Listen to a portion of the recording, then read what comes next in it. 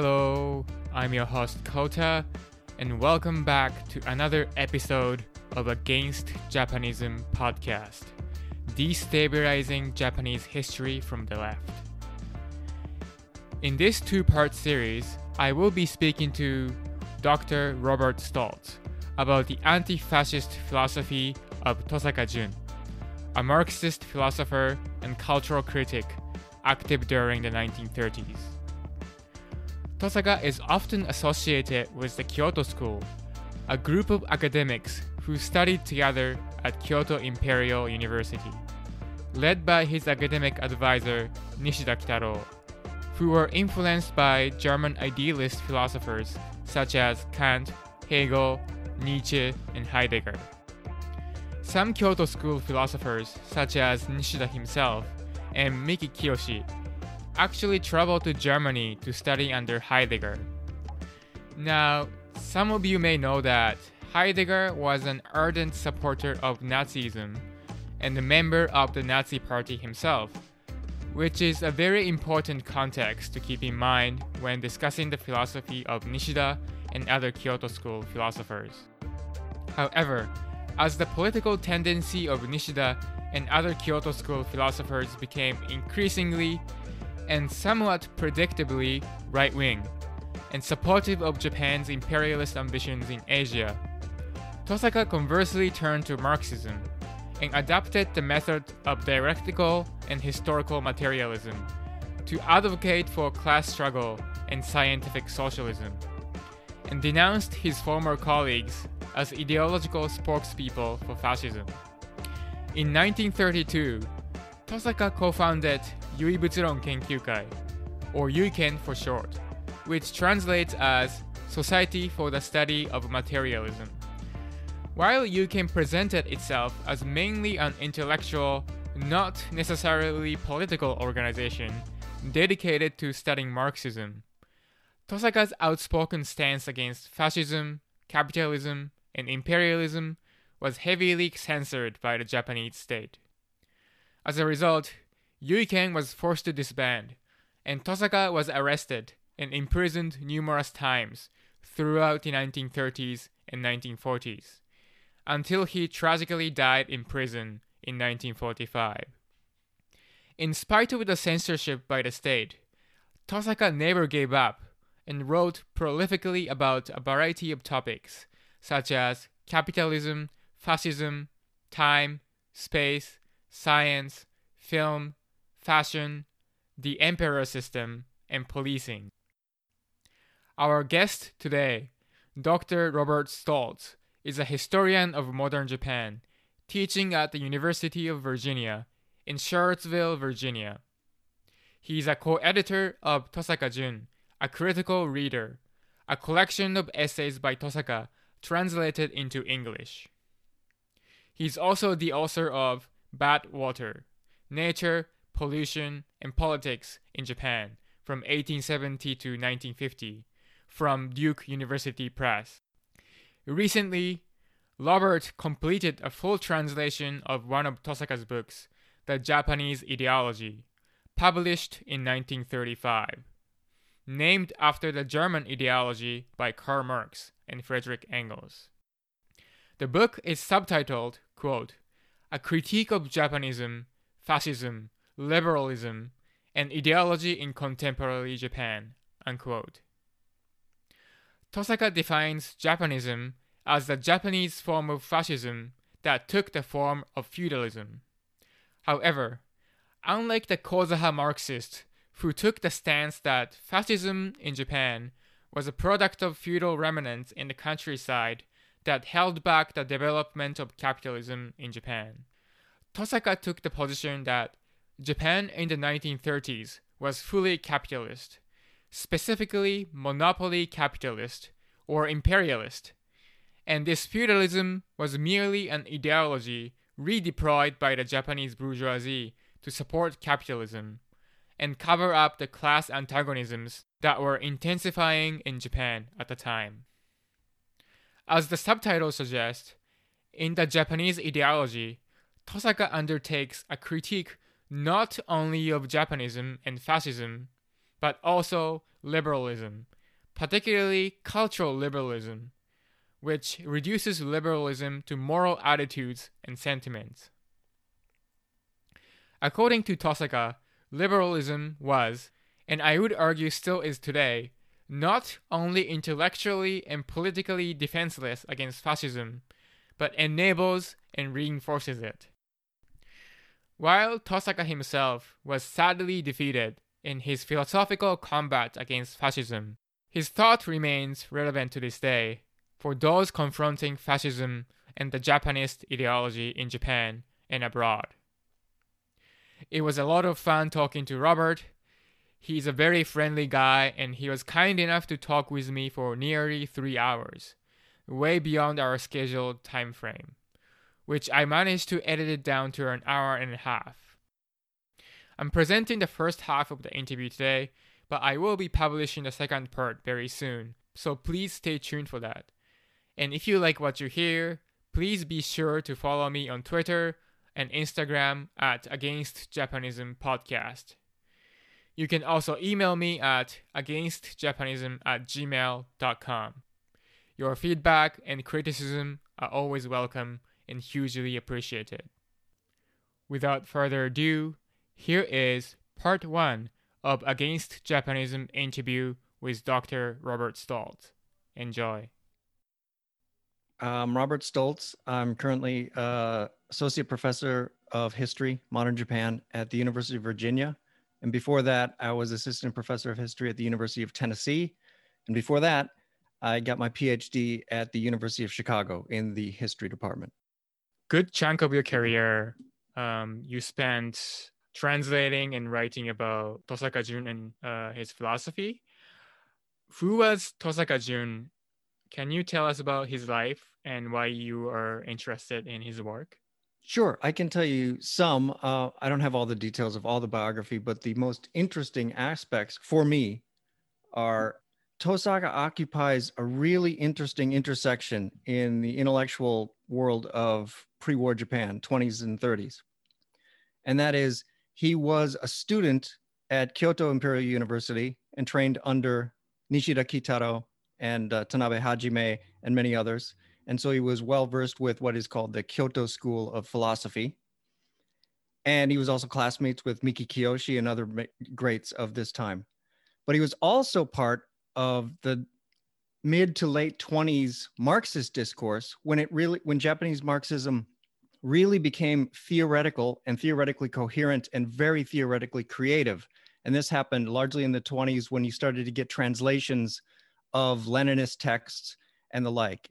And so Tosaka is in between, or really putting together both of those huge discourses at the time, and was able to do incredibly original, creative, and powerful thinking, even though we must say that, not to confuse anyone, he was firmly planted in the Marxist theoretical side, but he had such great insight into the Kyoto school that he's one of the best critics and critiquers of that philosophy. And this is how and from where he started talking about liberalism, fascism, materialism, their relations, similarities, and their big differences. And so that spot, that moment and that place, and intellectual place, is why he's so interesting.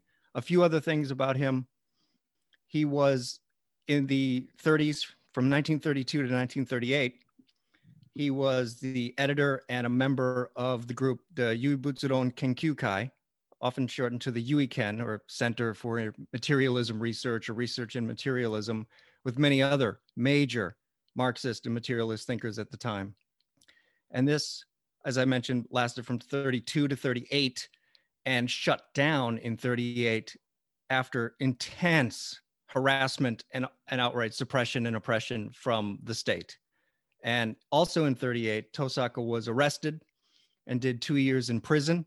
He was released in 40, but almost immediately rearrested and sentenced again, and went to prison where he died on August 9th, 1945, from malnutrition, maltreatment, really horrific conditions. That was in Nagano, in a prison in Nagano, that he died in 45. So his career is quite short. I mean, he wasn't that old. He was born in 1900 and died in 45, but he was publishing really from, if depending on how we count his graduate student work, he was publishing from 31 to 38 when he was no longer able to publish after going into prison that first time. So it's amazing how much he produced and how much original creative stuff he produced in that really short amount of time in between graduation and imprisonment. As you know, this podcast is called Against Japanism. And it was central to Tosaka's philosophizing and a target of his criticism. What is Japanism according to Tosaka? How did it originate?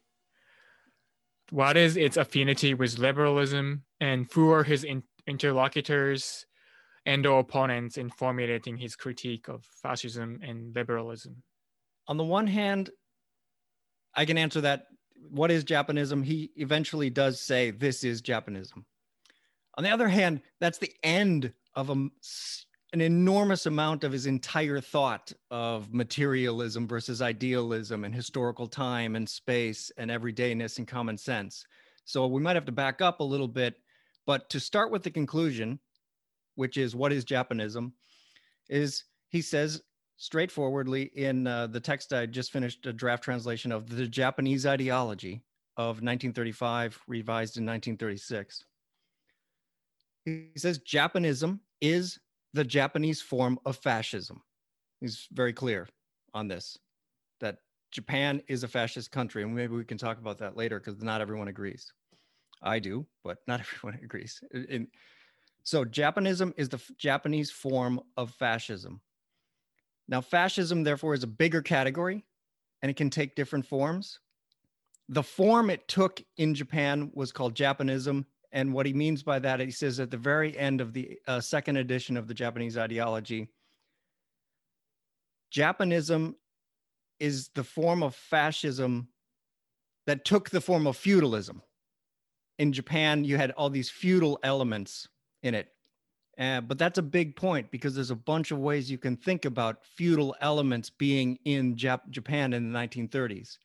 And to be clear, and maybe we can talk about it in a different way later, he does not mean the standard understanding of the Kozaha theory of feudal remnants that were persisting through time and made it through the Meiji Revolution and survived into this period.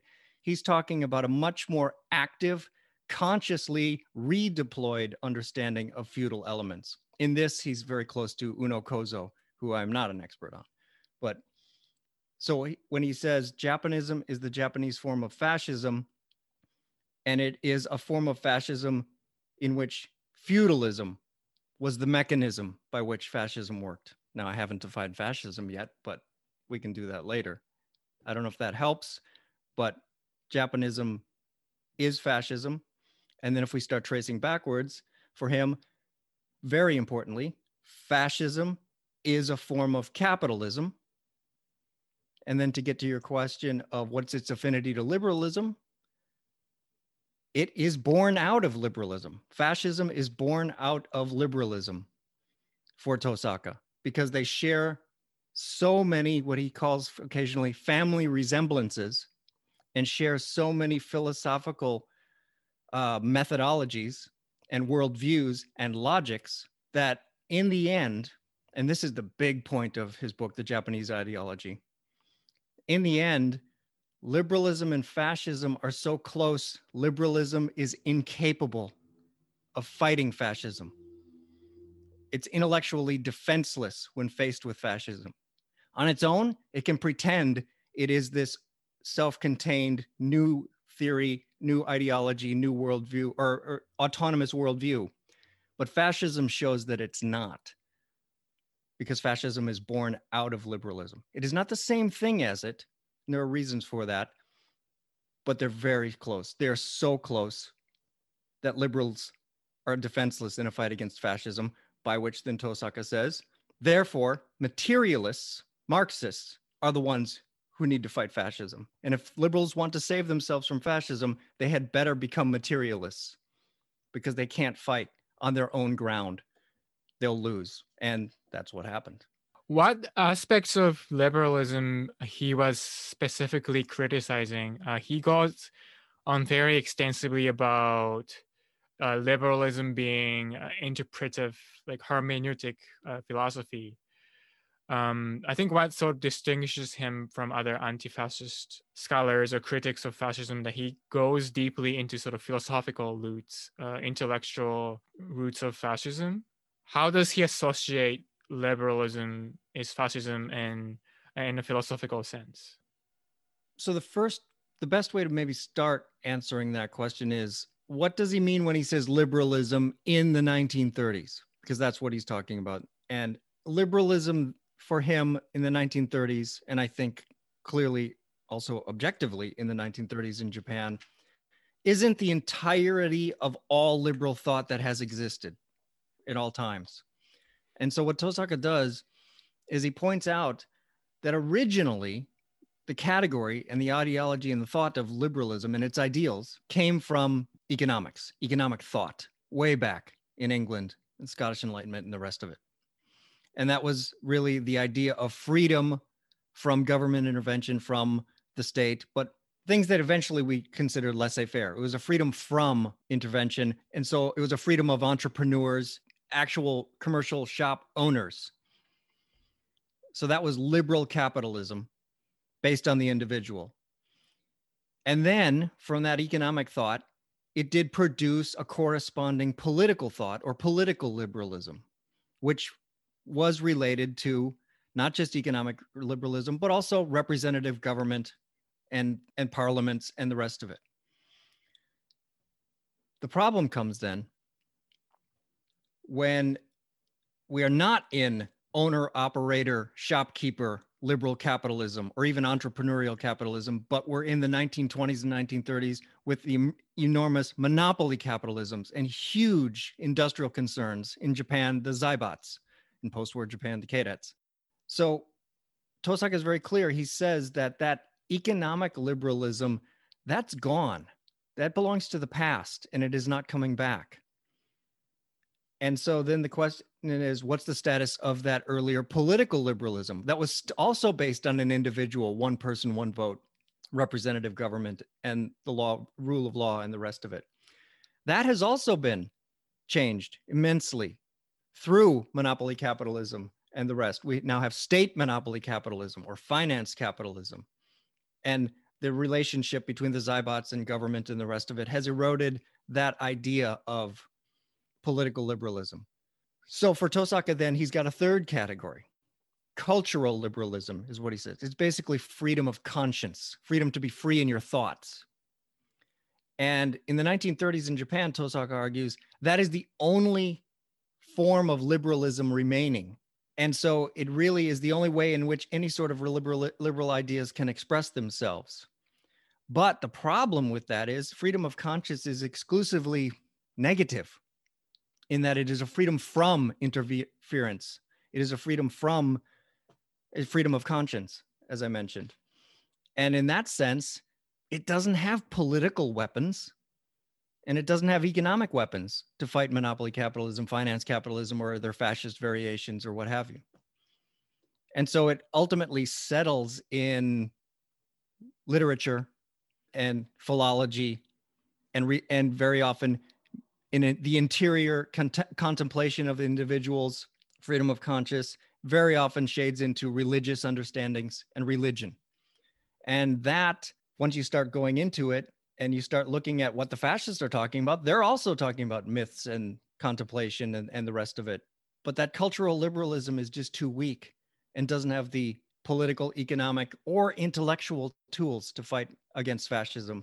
And so once you've reduced liberalism to just the thoughts and the ideas of literary tropes and literary representations, there's what Tosaka says is there's nothing in that cultural liberalism that prevents you from looking at more Japanist myths or the rest of it. It's totally consistent with it. This is the family resemblance. It's not the same thing, but it's a family resemblance with it. the way I look at that text and Tosaka's thought, the text being the Japanese ideology, he says that liberalism can become I said it earlier as fascism is born of liberalism. What he says is liberalism, cultural liberalism, can become fascism without breaking with itself.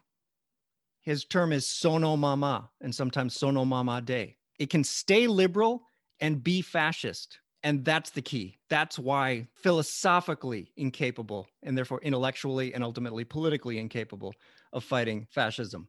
Now, what he's going to say elsewhere is that materialism is based in a theoretical ground that is anti-fascist, but therefore it's also anti-liberal, because liberalism and fascism are both these idealist, contemplative, and well, liberalism is contemplative. Fascism, Japanism is different. We can maybe talk about that. There is a way to distinguish those two, because they're not the same, but they're so much the same. They're grounded in the same kind of philosophy, idealist philosophy, metaphysics, that they can't fight each other at the level of thought. Obviously, they can fight each other on the street. I mean, there's another interesting take on this. What he says is these cultural liberals, because that's the only place that historically, objectively, liberalism exists now that it has been eradicated from the economic and political fields. Of course, these cultural liberals, and he'll call them literaturists, Bungak Shugika, they can have political thoughts, and they do. And many times that political thought might be anti-fascist. But what Tosaka stresses in chapter 1 of the Japanese ideology is that is not grounded in any theory. It's just their thoughts at the moment. And he has this great line. It's dismissive, but I think it should be. He calls them sentimental liberals. They're anti-fascist as a hobby, as kind of their taste. But it's not grounded in anything significant. It's not grounded in anything philosophical. It doesn't have that base. And so, not coincidentally, with a bit of stress, a little bit of harassment, it's these sentimental liberals who might say anti-fascist things, but without any substance behind it. Those are the groups that convert the Tenko phenomenon and convert to Japanist and fascist. And Tosaka is saying, of course, that it's an easy transition for them. They can do it sono mama with just a couple tweaks. But that's a long-winded way. There's a bunch that goes into that, but that's how he thinks about liberalism and fascism. It's not just liberalism. It's cultural liberalism that takes certain forms in philosophy, like Japanism. Yeah, that's fascinating. And there's a lot to unpack, but it's amazing how relevant that critique is today. Recently watched this YouTube video where a group of fascist protesters are taking down Black Lives Matter signs and placards from a fence, and they're saying it's freedom of speech to put it up, and it's freedom of speech to take it down. You know, the far right is very obsessed about free speech, right? And this idealism, sure, you know, it's being repeated today in various places, North America and Europe. Yeah, I think so. And I think that it's similar to what Tosaka was saying about liberalism and Japanism and the relationship, because if you're saying freedom of speech, that's purely formal. You said idealist and he would say idealist. It's purely formal. Freedom of speech equals freedom of speech equals freedom of speech. And so that's the same way that Tosaka was saying that liberals can't fight Japanists intellectually because they're playing on the same ground.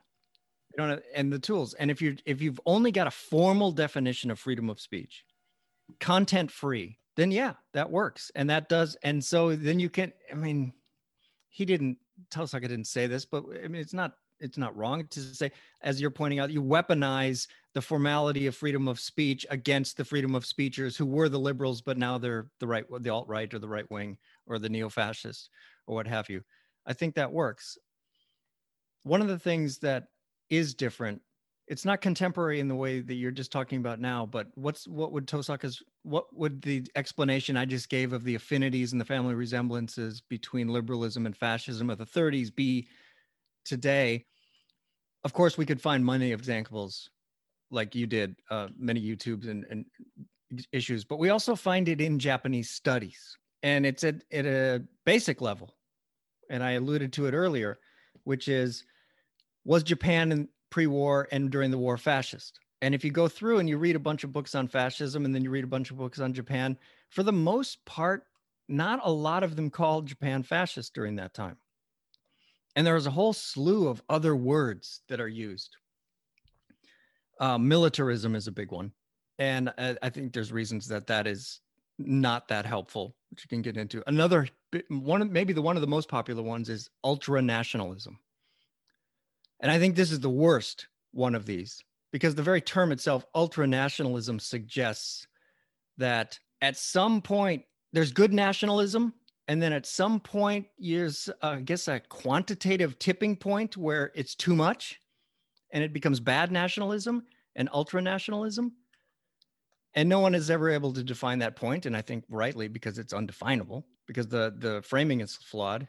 But the simplest way to dismiss that term, I think, would be to say, show how it's reducible to the silly question, nationalism, how much is too much? And I don't think this works at all. But there is something here. And this is what I was saying. There is a difference between liberalism and fascism for Tosaka. And it's not in this quantitative tipping point from nationalism to ultranationalism. But what he says is, he doesn't say this. What I'm saying is, it's almost like two sides of the same coin, in that liberalism is largely defined negatively as a freedom from, as I mentioned. And that works during smooth political and economic times, or it can be made to appear to work during those times. If you get any sort of crisis or any sort of problems, suddenly that purely negatively defined freedom doesn't work. And the tipping point isn't the nationalism to ultranational. The tipping point is when that negativity must become active, conscious, and positive social positivity, and throw content into the purely formal vessel. And when you get that, that's the difference between liberalism and Japanism. A negative understanding of freedom from to a positive understanding of freedom to. And I think that's the biggest difference. It's still, at the level of philosophy, it's still sono mama. You can do it without changing anything. And that's what your example of freedom of speech versus freedom of speech made me think of. The other way to think of that is Marx in chapter 10, right? Between equal rights, force decides. Yeah, sort of like a war of all against all in this Hobbesian vision. Yeah, I suppose it would, in this case, yes. In general, in this case, it would, and for Tosaka and this moment, it that all against all has been now reduced to class struggle: bourgeois, idealist, proletariat, materialist. But right, yes, of course, yeah. Yeah. I want to go back to Tosaka's definition of fascism. You said earlier that Tosaka thought fascism in Japan was based on feudalism, but also said he differentiated himself from the Kozuha scholars and Marxists who said that fascism is a product of feudal remnant. So like in light of that, and also like international debate on fascism that was taking place at the time, how is his definition of fascism different from other definitions? Sure. Yeah. So one of the places that he talks about this is obviously in the Japanese ideology. And he's got this statement where he says, Japanism is a mechanism by which capitalism, this is not a quote, this is a bit of a summary, but Japanism is a mechanism, or fascism is a mechanism by which capitalism can recruit the middle classes in the broadest sense, the masses. And it does that by putting forward the illusion that the capitalist state and capitalism itself can represent and fulfill their desires and their issues. And it's especially effective at this moment in the 30s, because after 29, 30 in the banking crisis and the rest of it, and even earlier in Japan with the crisis starting in 26 and 27, the middle classes have lost faith both in Marxist agitation on behalf of the proletariat and the rule of naked capitalists, so the grand bourgeoisie and the rest of it. And so you get another group that tries to represent and recruit the middle classes to its cause. And that's one of the definitions of fascism that Tosaki uses. Now, it's the broadest one, meaning this is the most abstract one. And we need, in order any given situation, we need to figure out what form that more abstract version takes. But fascism is different in that he says its ideal or its imagined constituency, political constituency, is not the same as its actual constituency. Its actual constituency is going to be, and if you've got Seiyu Kai and Min Seito and the two big parties at the time, one represents more industrial capital, one represents more agricultural capital. But its constituencies, its imagined constituencies, are the middle class farmers or the middle class industrialists and shopkeepers and the rest. And it's that disconnect, and that disconnect between ideal and real constituencies, or I should say imagined and real constituencies, that needs to be filled in by ideology. And there's a bunch of different ways you can do it. And what he's saying is that in Japan, that filling in, that fascist mechanism that sutured those two really not totally compatible constituencies was Japanism. And it took the form of reintroducing feudal ideology, thought, affects, and behaviors into the political realm in order to suture that split between great industrialists and shopkeepers and middle class, who otherwise might have had very different class interests. They can be made to sort of work together at the ideological level with fascism. And so fascism in that sense is a mechanism that works through that. And that's, I've been reading some versions of some other theories of fascism internationally. And that was one of the reasons I wanted to translate this text, because especially in the older and really still today, if you read a book on how fascism works or what is fascism, or, you know, LaCour, Paxton's a good one, but there are several of them. Japan's not in there. Japan is almost never included. It's often mentioned, but not in a theoretical sense. At best, it says, and similar things happened in Japan. But it often doesn't even say that. It'll say Japan isn't fascist, it's militarist, and drop it. Japan isn't fascist, it's ultranationalist, and drop it. Or Japan is in the index or an appendix or something like this. But it's just left out. And I think this text, the Japanese ideology, shows not only is that wrong, but in many ways, Japan is almost, may as well say this. You can edit it out if you want. It's almost a purer form of fascism than Germany or Italy in this sense. It wasn't bound up by the will of the individual person called the Führer, because the emperor doesn't function like that in Japanese fascism. Even if the emperor is the centerpiece, it's not really the personal will of the emperor who's reigning and ruling in a way like Mussolini did. And so in that sense, it's got a lot more room to maneuver, to the point where it's much more vague. The imperial house, the ideology of the imperial way, allows a bunch of people to operate under this. And Tosaki eventually shows that this can give birth to a form that none of those other theories consider, which he actually calls constitutional fascism, because something else is operating. There's like a force field out there that's operating to take care of and discipline and tweak things towards it. And that is not the individual Mussolini or the individual Hitler. It's Japanese-ness itself, but not a free-floating one with actual content to it. That is part of the way in which he not only defines fascism, argues that Japan is a fascist country at this time, but also expands, by looking at the Japanese case, expands and deepens our knowledge of the general category fascism itself. And that's what I like best about this book. I mean, it's not just to say, oh, we know a lot about fascism from the European context. If we add a Japanese case study to these books, we'll know a little bit more. There's much more here.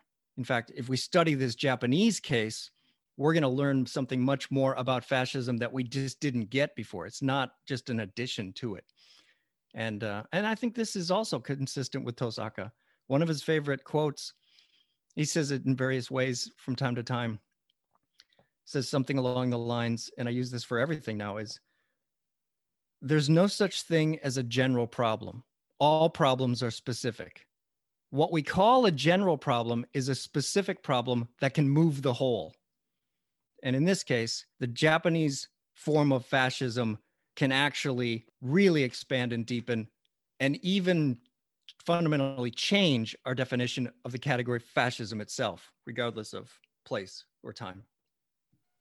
Yeah, that's really interesting. And I completely agree that I read a lot about fascism since 2016, but I've been quite frustrated and puzzled by why they almost exclusively focus on Italian and German cases, maybe to a lesser extent Spain. But Japan is almost always mentioned either in passing or not at all. Some say it's like they didn't have charismatic individuals, but they didn't have a party, right? Absolutely, yeah. And I think that's exactly wrong in many cases. I mean, it gets taken down to the Führer principle. It makes a principle of the Führer. And if you don't have that, you don't have fascism. And I think Tosaka is not only disagreeing with that, he's saying, as I mentioned, without a Führer, you can have an even more effective fascism. But also those books, Haroutunian mentioned this long ago, and it's still, we see it all the time. Those books really don't make any effort whatsoever to do what Tosaka is doing here, which is distinguish between a fascist ideology and a fascist state, or a fascist movement, or a fascist party, as you mentioned. And those aren't the same things, but it's perfectly possible to have lots of fascists and fascism running through society and ordering society, even if you don't have brown shirts, even if you don't have a Führer. Yeah, and you mentioned earlier that the notion of Japaneseness as inherent in the case of fascism in Japan. What does Tosaka say about the concept of Japaneseness and how mythology and philological text created a cultural sense of Japaneseness that's seemingly or not outwardly fascist, but create a cultural ground for fascism to grow? Kind of sort of become a common sense for Tosaka? Yeah. I mean, you've clearly hit on the big things that I have been relying on but haven't said. Philology, Japaneseness, I mentioned, but also common sense. And the great part about Tosaka's thought is how tightly and coherently all of these things are worked out theoretically in his criticism and his philosophy. And it's also really hard to talk about it in chronological time because they all inflect each other. And so I'm probably not doing a great job of it, but we should put some of these together. So the philology question, I mean, on the one hand, we're talking about fascism as like an explosion of ecstatic, orgiastic violence, and the answer is philology. I mean, that's counterintuitive. That is an uncommonsensical understanding. But nonetheless, he does work through and show how that happens. And philology comes into play in what I was saying earlier, in how you had sort of a negative, free-floating liberalism that could include anything in its understandings because it was largely just inside the head of a liberal thinker in his, or mostly his or her study, and therefore wasn't really politically valuable in fighting. There's another version of that. When you get the Japanist version, you don't have a totally empty vessel through which you can have all these wonderful thoughts and imaginations and yearnings and express them in poetry and literature and the rest. With the philological, that's also paired with that inversion or that tipping point from freedom from liberalism to freedom to Japanism. And so the philology is where you get the content for those thoughts and that ideology. And the content overwhelmingly is taken from classic Japanese texts. I mean, obvious ones are the Nihon Shoki and the Kojiki, but and Manyoshu, and there are many, many more. But those are the big ones. Those are, and especially, and eventually those become state-sponsored, state-sanctioned versions of it. And then we get new versions of them with Kokutai no Hongi and Kokutai Meicho in the late 30s and the rest of it. But another way to think about it, before we get into the admittedly tedious but still important understanding of how philology was used to create fascism, is the difference between having a free-floating cultural liberalism to later, once you have a crisis and a collapse and you can't allow everything to be negatively defined, now you need an actual and policed, content-filled culture. And in Japan, at the time, that was overwhelmingly taken from archaic texts that were then deployed as a solution to contemporary 1930s problems, labor disputes and the rest of it. And Tosaka keeps mentioning, I don't have any exact citations, I haven't hunted them down yet, but he keeps mentioning an example would be Buddhist priests or Buddhist scholars who want to take some sutra as a way to ameliorate class struggle and labor disputes here in the here and now.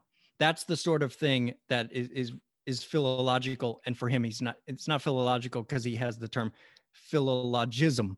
Works better in Japanese as bunken gakushugi, but it's an ideology of the archaic.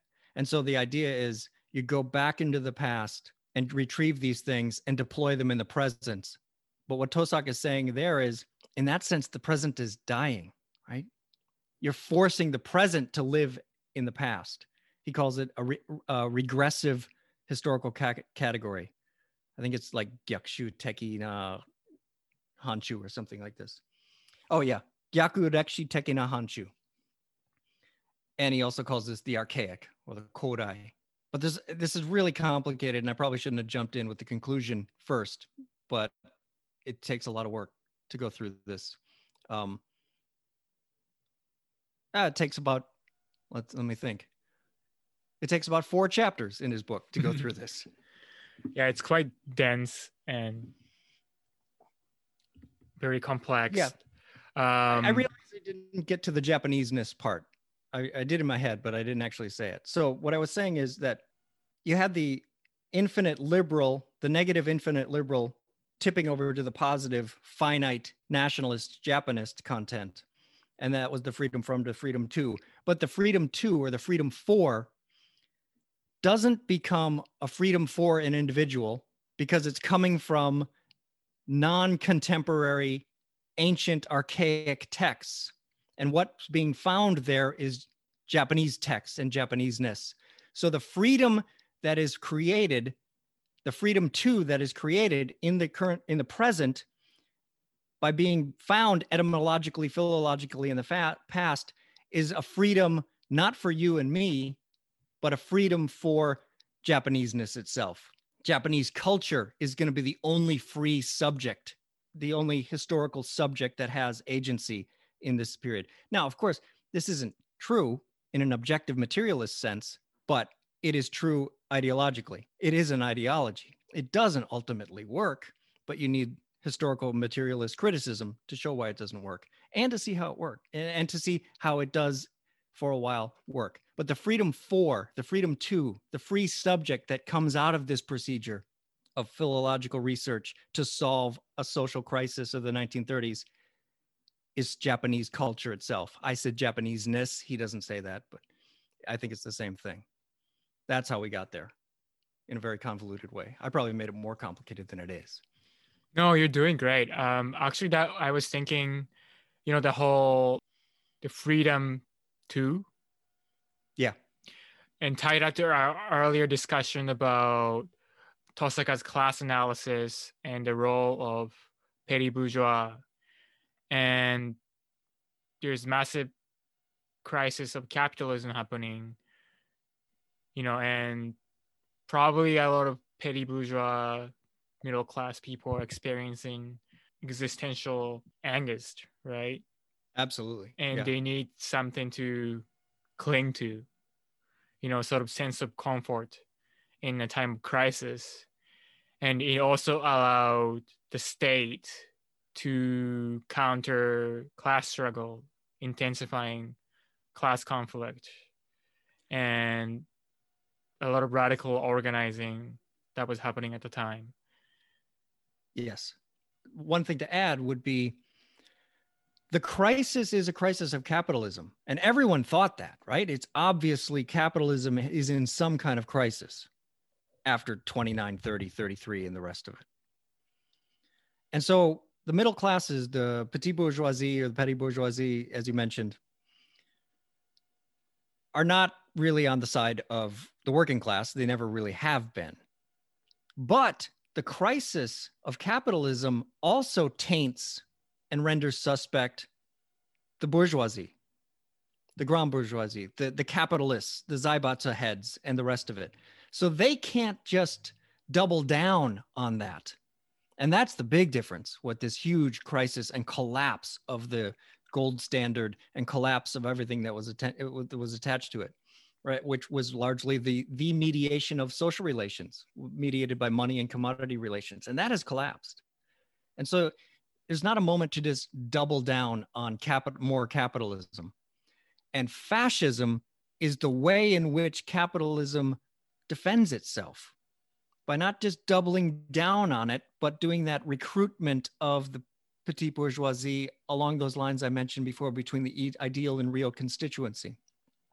And that's why it's largely a mechanism. And that's why ultimately, as I started with, Towasaka said, it's a form of capitalism. And you mentioned the state coming into play. And one of the things that happens there, and also we should mention here the military coming into play in a capitalist way, a fascist form of capitalism, because they can represent or appear to represent something that is not nakedly private interest capitalism that the bourgeoisie has represented and has collapsed. They can imagine themselves and appear to represent the petite bourgeoisie as Japanese people, not as class antagonists. And so one way to think about it, and a lot of people say that, I mean, Zizek has a version of it, Massimiliano Tomba has a version of it, Hartunian mentions it, Tosaka says it too. This is in many ways an anti-class struggle form of class struggle. Because ultimately, if we follow it through and what the objective effects are, it is clearly deepening and strengthening and redoing and rebuilding capitalism that has collapsed. It's not rebuilding, it's certainly not communism. It's not socialism. It's not some sort of religious community or the rest of it. It's capitalist. But it's capitalism in the name of non-class struggle. And this goes by many names, right? Gemeinschaft capitalism. It goes by the capitalism without capitalism, which means capitalism without class struggle. Now, of course, from Tosaka's materialist perspective, that must be an ideological position because that is objectively not possible, maintaining capitalism, because if you go through the categories of capitalism, it produces and reproduces class struggle by its mere operation. But it can appear at times in this way to be non-class struggle. And suddenly we're off talking about communal capitalism. Or we're not even talking about communal capitalism because the word capitalism is a problem. So it's called something else. Probably has a proper noun to it. It's probably called the Japanese way or the imperial way or Japanism itself. And some of them explicitly said fascism. I mean, that was a positive thing at the time. Other times they'd say like Zentai Shugi or totalitarianism. There's a bunch of things going on. But Tosaka's got a great line in one of them when he mentions Japanism and in the way that I just did, saying it must be an ideological position because it doesn't really work objectively at the level of class, at the level of material relations of production and material forces of production. He says, when he mentions Japanism in one of the later chapters, he immediately glosses it and says, fascists are really fond of taking proper names and making them categories, like see Japanism and the rest of it. I don't know. I thought that was funny. Yeah, it's really interesting and kind of reminds me of Nico Poulantzas, who was a Greek Marxist, also an analyst of fascism. He said fascism is sort of a petty bourgeois ideology as a sort of mishmash of aspirations to become bourgeois, but also some elements of proletarian ideology, like rebellious anti-establishment stance. But it is overall, its effect is to support capitalism, but with some tinge of like pseudo-revolutionary stance. And we see that today with a little like anti-tax, sort of, or anti-mask, right? Like, or Right, New World right. Order. It has kind of like weird anti-establishment, anti-authority attitude on part of the fascists. But it's, of course, and if you remove the cover, it's a lot of these people are petty bourgeois. Like the great example would be the riot at Capitol Hill in January. Sure. Someone did a study of like demography of these protesters, and a lot of them are like business owners, self-employed, or some of them are even like bourgeois, like they're CEOs. They flew in with their private jet. Yeah, absolutely. I mean, that ran through the whole Trump. I mean, after Trump was elected, there was that really shallow soul searching by journalists. Like, how did we miss this? And then they immediately imagined, oh, it's a revolt of the working class. And then they went and looked, and then they'd think they had found some brilliant counterintuitive insight by saying, in fact, most of them have some education, most of them have some college, most of them are independent owners, and that was the end of the analysis. But if they had read this, which is asking too much because I hadn't finished it yet, that would have made perfect sense to Poulantzas or Krakauer or Tosaka. But the level of journalism in the United States, anyway, when they did that, thought they had discovered some counterintuitive understanding, because they just immediately imagined it must be really the poor that are doing it, the poor and the uneducated. And they were totally confused when it wasn't the poor and the uneducated.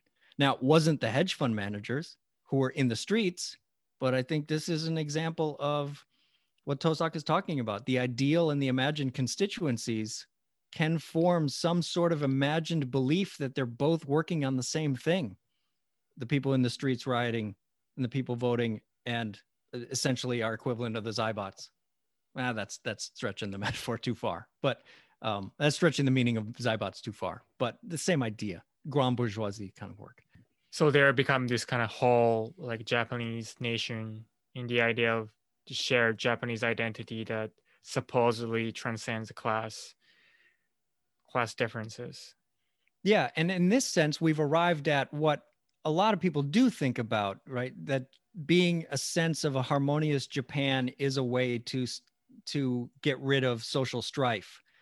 But because we did it the way we did it, and we went through Tosaka, the implications of saying that in 1930s are different than normal ways. People say, oh, the appeal to the nation and community is a way to bring us together, stop the division, stop our partisanism. But it's usually that when that is normally spoken on CNN or in textbooks on Japan, it's coming from that liberal center.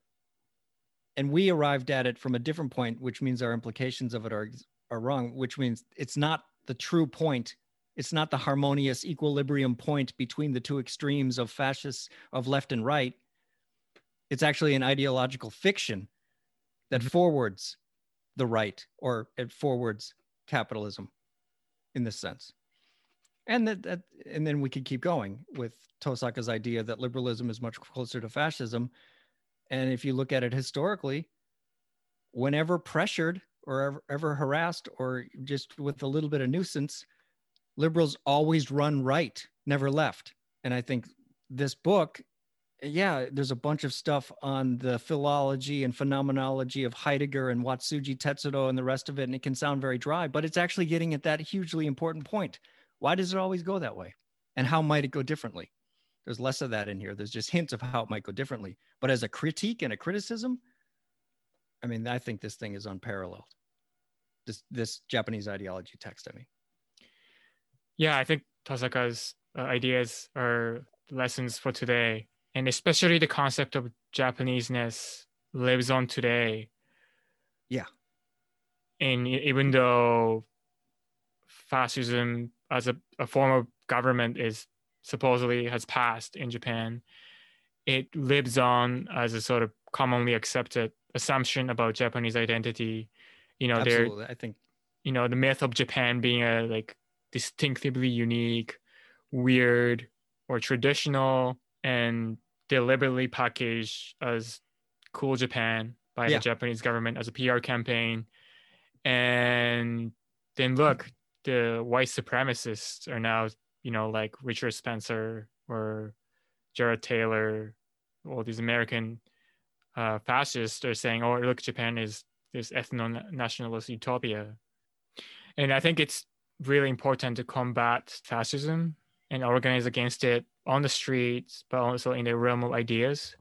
But also, like, it's really important to challenge the so-called common sense about Japaneseness and Japanese identity that is often seductive and acts as a trap. Especially in the diaspora, I find like a lot of like Japanese people turn to identitarian notion of Japaneseness, and by itself, like it may be harmless, but I can see that. Because Japanese fascism was, in a sense, anti-white. They wanted to counter the hegemony of Western imperialism, and so there's some like a little bit of anti-white rhetoric and ideology there. So that today that might sound like a progressive idea. And I mean, white supremacy is a thing, but at the same time, like counterposing Japanese nationalism against that cannot be a solution. It's actually quite reactionary. Not to mention the whole history of colonization and imperialist plunder that happened under that name. I agree. I think that gets at something that I haven't talked about that much. Your point about that it can be anti-white, it can be anti-Western imperialism, and in many ways it was.